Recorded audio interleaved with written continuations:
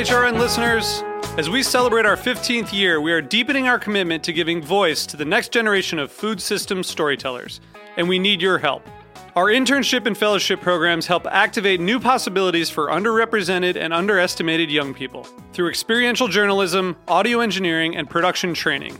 Through these unique programs, HRN helps food equity stewards build essential workforce readiness skills that expand their potential and foster economic mobility. Please consider supporting these critical programs. And with a minimum donation, you can be entered to win a dinner for two at an amazing restaurant in one of 8 cities and tickets to a concert at a great venue in one of those cities. We have incredible partners across the country who have donated, as they also share our passion for helping to educate the next generation of food systems storytellers. Check out heritageradionetwork.org/15 to donate and enter to win today. That's heritageradionetwork.org/15 to donate and enter to win today. And make sure you donate before March 31st. Thank you. This episode is brought to you by Nyman Ranch. I'm Paul Willis, a fifth-generation farmer and co-founder of Nyman Ranch Pork Company. Learn more about us at nymanranch.com.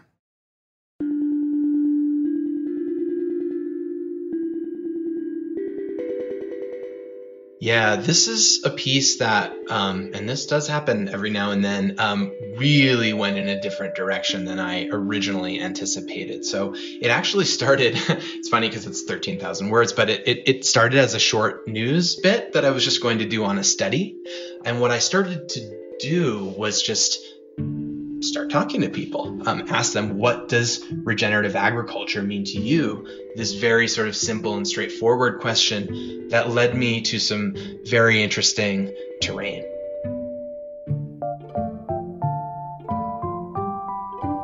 Welcome to The Big Food Question, a podcast exploring the most urgent questions from a food industry in crisis. I'm Kat Johnson, HRN's Communications Director, and today we're asking, what is regenerative agriculture really? This question is inspired by Joe Fassler's reporting in The Counter from May of 2021. This is our last episode in a special series in partnership with The Counter, a nonprofit, independent, nonpartisan newsroom investigating the forces shaping how and what America eats. You just heard Joe talking about how he started down this unexpected rabbit hole of how regenerative ag is defined and who is deciding on the definitions. Here he is again. I was a TED Scripps fellow at CU Boulder last year, and one of the professors I audited a course with there, Peter Newton, had done a research study with some colleagues of his, just looking at the definition of the term regenerative agriculture. And he approached me and was like, we did this study. It's interesting. And I'd been thinking a little bit about, kind of the squishiness of that term.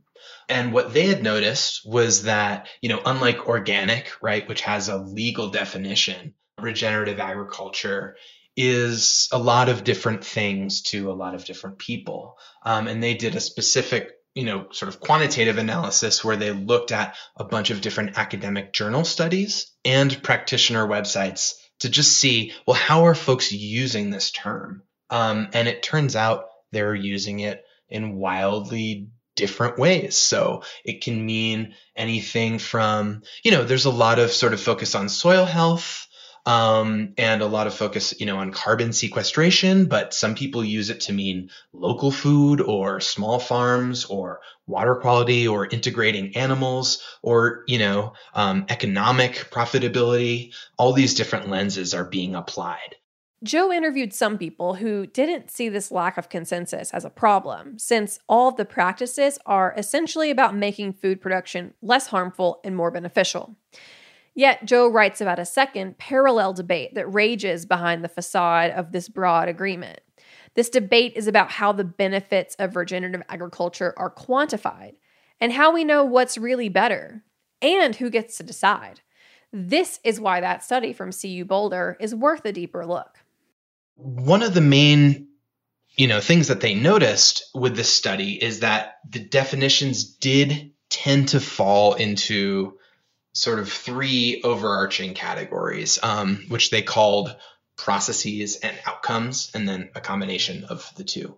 And so that's sort of a fancy way just for saying some folks define regenerative agriculture in terms of the process you might use on a farm. So that has to do with how you farm. That could be no-till, methods like integrated pest management, where you bring in beneficial insects, or adding sort of polyculture barriers where you're having pollinator-friendly habitats. These are all about the how. And then there's a whole other different school of thought that is outcomes. And that's just like, we don't care what you do. It's just all about the benefits that we can measure. So, how much carbon is in the soil? Let's just look at that. It doesn't matter how you get there. Let's just look at water quality. If it's improved, great. Doesn't matter how you get there. And then there's a third, which is kind of says that both the what and the how matter. So yes, we should, of course, try to quantify these benefits, but we also want to say that certain practices are the best way to get there, or maybe certain practices are not necessarily, in the ethos for some people of regenerative agriculture. Like there's some debate about can GMOs be regenerative if they lead to better outcomes in some ways, or are they kind of, because of concerns about patenting life and corporate consolidation, all these things, are they fundamentally, inherently at odds with regenerative? So those are the three kind of overarching kinds of definitions we see. And there's still a lot of debate about what we should actually be looking at when we want to use this term. When The Counter published Joe's 13,000 words in May, it was bound to get people talking, especially considering the headline of the piece read, "Regenerative Agriculture Needs a Reckoning." But I would say that even more important thing, and to me, what's key about this piece, as I talked more and more to people, it started really coming up. Okay, there's not just debate about this term and what it means. There is, an entire universe of people who feel really excluded from the debate. That's, farmers of color, or, advocates for farmers of color, folks involved with agroecology, both on the ground and in the university, native agronomists and farmers, really have not been given a seat at the table, speaking generally, when it comes to hashing out what these terms should mean and how they should be quantified. And so that's not only sort of hypocritical, when you're talking about a kind of farming that's supposed to make the world better. It's actually also a huge missed opportunity in terms of, benefiting from the knowledge of folks who have been, using some of these principles for a very long time. There's the folly and sort of arrogance of denying those folks a seat at the table, or not understanding, the benefit of a larger, more inclusive conversation, I think is pretty astounding. So part of what was really important to me in this piece was, I don't just want to write a story about carbon credits. I don't, and then the sort of like equity and access aspect is a different story, and just split them in two. They really do reinforce one another. You can't actually, achieve the environmental goals without considering and addressing the equity piece for a lot of different reasons I get to in the story. And I think that was what was most exciting for me about putting this out. And I think some of the sources and different people who have written to me about the story, I think we're just really happy to see that reflected, that the equity and access angle was not decoupled from the kind of carbon credits conversation, that they're all there on the same page. When we come back, we'll hear more from Joe Fassler of The Counter on the questions surrounding regenerative agriculture.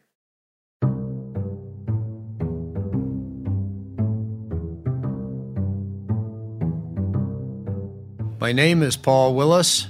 I'm a fifth-generation hog farmer, and I owned and operated the Willis free-range pig farm for over 41 years. I've dedicated my life to revitalizing sustainable hog farming methods in the Midwest and moving farms away from the common industrial practices. In 1998, I established the Niman Ranch Pork Company. I'm proud to say Niman Ranch has since grown into a network of over 740 independent family farmers and ranchers today. At Niman Ranch, our animals are raised with care. We believe that the quality of an animal's life impacts the quality of the meat. Our high standards were developed with the help of animal welfare expert Dr. Temple Grandin and are among the strictest in the industry. All of our animals live outdoors or in deeply bedded pens, and they're never given antibiotics or added hormones ever, and are only fed a high-quality 100% vegetarian diet. Whether they're raising hogs, cattle, or lamb, Nyman Ranch farmers and ranchers share our commitment to traditional farming, raising livestock in the way our parents and grandparents did, and supporting our rural communities. We share a common belief that humane and sustainable methods produce the best possible flavor. Learn more about our work at Nyman Ranch at nymanranch.com. Welcome back to the Big Food Question. So we've heard from Joe Fassler about the questions surrounding what regenerative ag actually is. Should it be defined by processes, outcomes, or both? And who should get to define it? This also raises the question, will regenerative become a legal standard like USDA organic? So it's interesting to think what might have to come about to make regenerative be a legal standard, the way that organic is. Some people argue that the whole reason we're having this debate is because the original organic, National Organic Program standards were softened enough in terms of some of the things, specific requirements for soil health, that kind of thing. That's why we're having this conversation now. In other words, organic, the way it was written into law, is really about what you can't do or what you can't use and lists of prohibited substances and all that kind of thing. Regenerative agriculture is really different. It's about what should you do, what benefits can you have. And if you look at organic, there's arguments about what are the benefits of organic, but there's not really requirements in terms of, say, carbon sequestration or measurable differences in water quality. There are actually some regenerative certifications that currently exist. For example, there's Regenerative Organic Certified for food, textiles, and personal care ingredients. The goal behind this certification is to leverage and bring together other existing high bar certifications to avoid duplicate audits or burdensome paperwork for farmers and producers. It uses USDA organic certification as its baseline. But while some people consider this a great step forward, Joe talks about how these certifications don't really take into consideration the issue of equity in food and farming.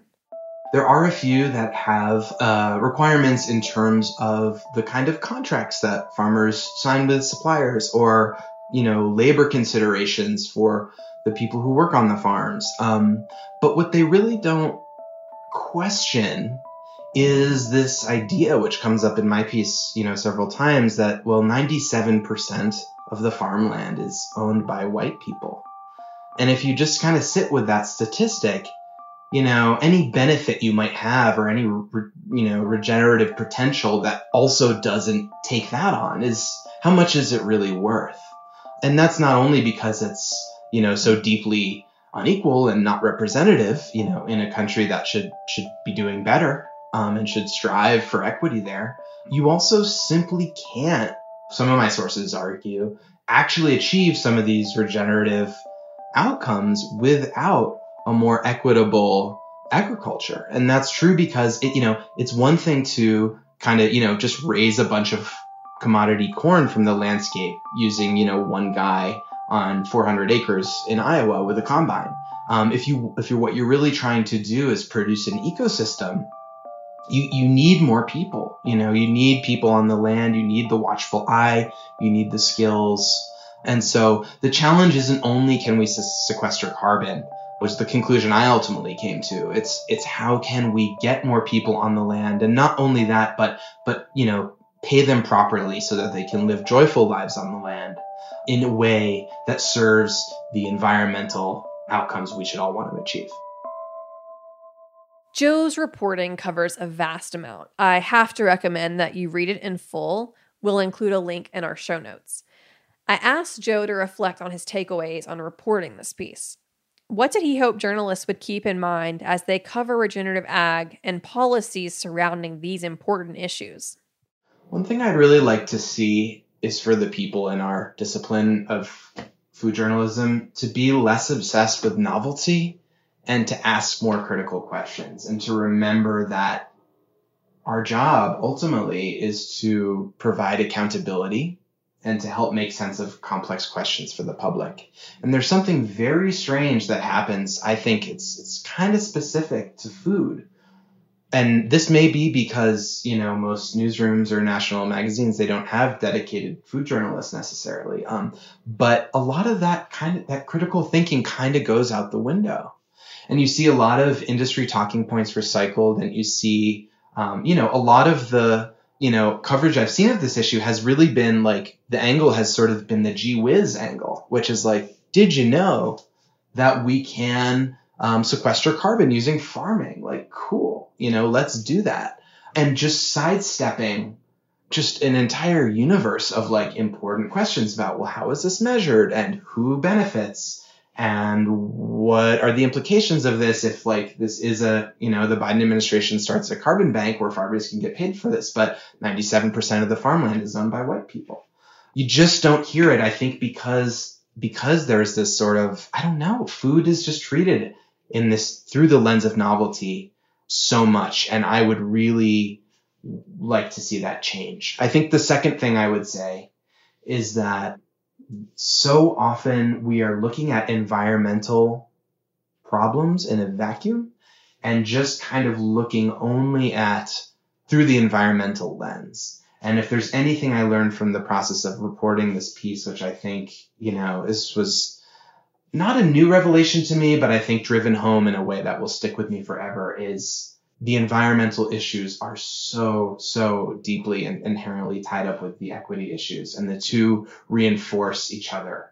And often there's these sort of facile, wishful thinking kinds of stories where it's like, well, if we could all just buy organic food, or if we could all just, stop this practice, then like we'll have a better world. And it's way more complicated than that. And part of the reason it's way more complicated than that is because of the way that social justice and sustainability do mutually reinforce each other, or can kind of fall apart, together. And so we need to do, I think, much more critical work looking at those intersections, because if we don't, we're often missing the real story.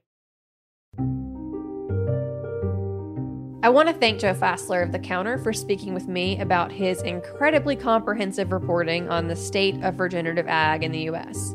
Again, please go read his piece, Regenerative Agriculture Needs a Reckoning. That link is in our show notes. Don't forget to subscribe to The Big Food Question wherever you get your podcasts. Check back often as we address critical questions for eaters, operators, and workers across food topics and business sectors. If you have questions you'd like the show to answer, you can email us at question@heritageradionetwork.org. The Big Food Question is produced by Katie Mosman-Wadler, Hannah Forden, Dylan Hoyer, Matt Patterson, Luke Griffin, and me, Kat Johnson. Our audio engineer is Matt Patterson. Our theme song was composed by Breakmaster Cylinder.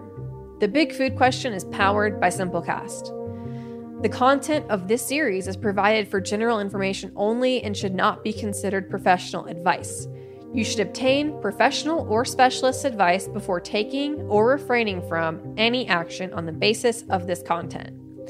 This project is funded in part by a Humanities New York CARES grant with support from the National Endowment for the Humanities and the Federal CARES Act. This program is also supported in part by public funds from the New York City Department of Cultural Affairs in partnership with the City Council. The Big Food Question is a production of Heritage Radio Network, the world's pioneer food radio station. Learn more at heritageradionetwork.org and follow us at heritage_radio.